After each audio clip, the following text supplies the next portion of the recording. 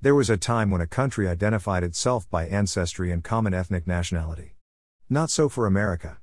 If America abandons its political and economic structures, it will lose its identity more thoroughly than a country defined by a common ethnic and cultural background.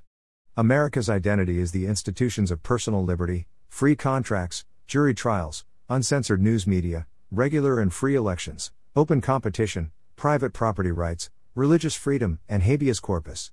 Fire and blood will come when citizens abandon these pillars of freedom.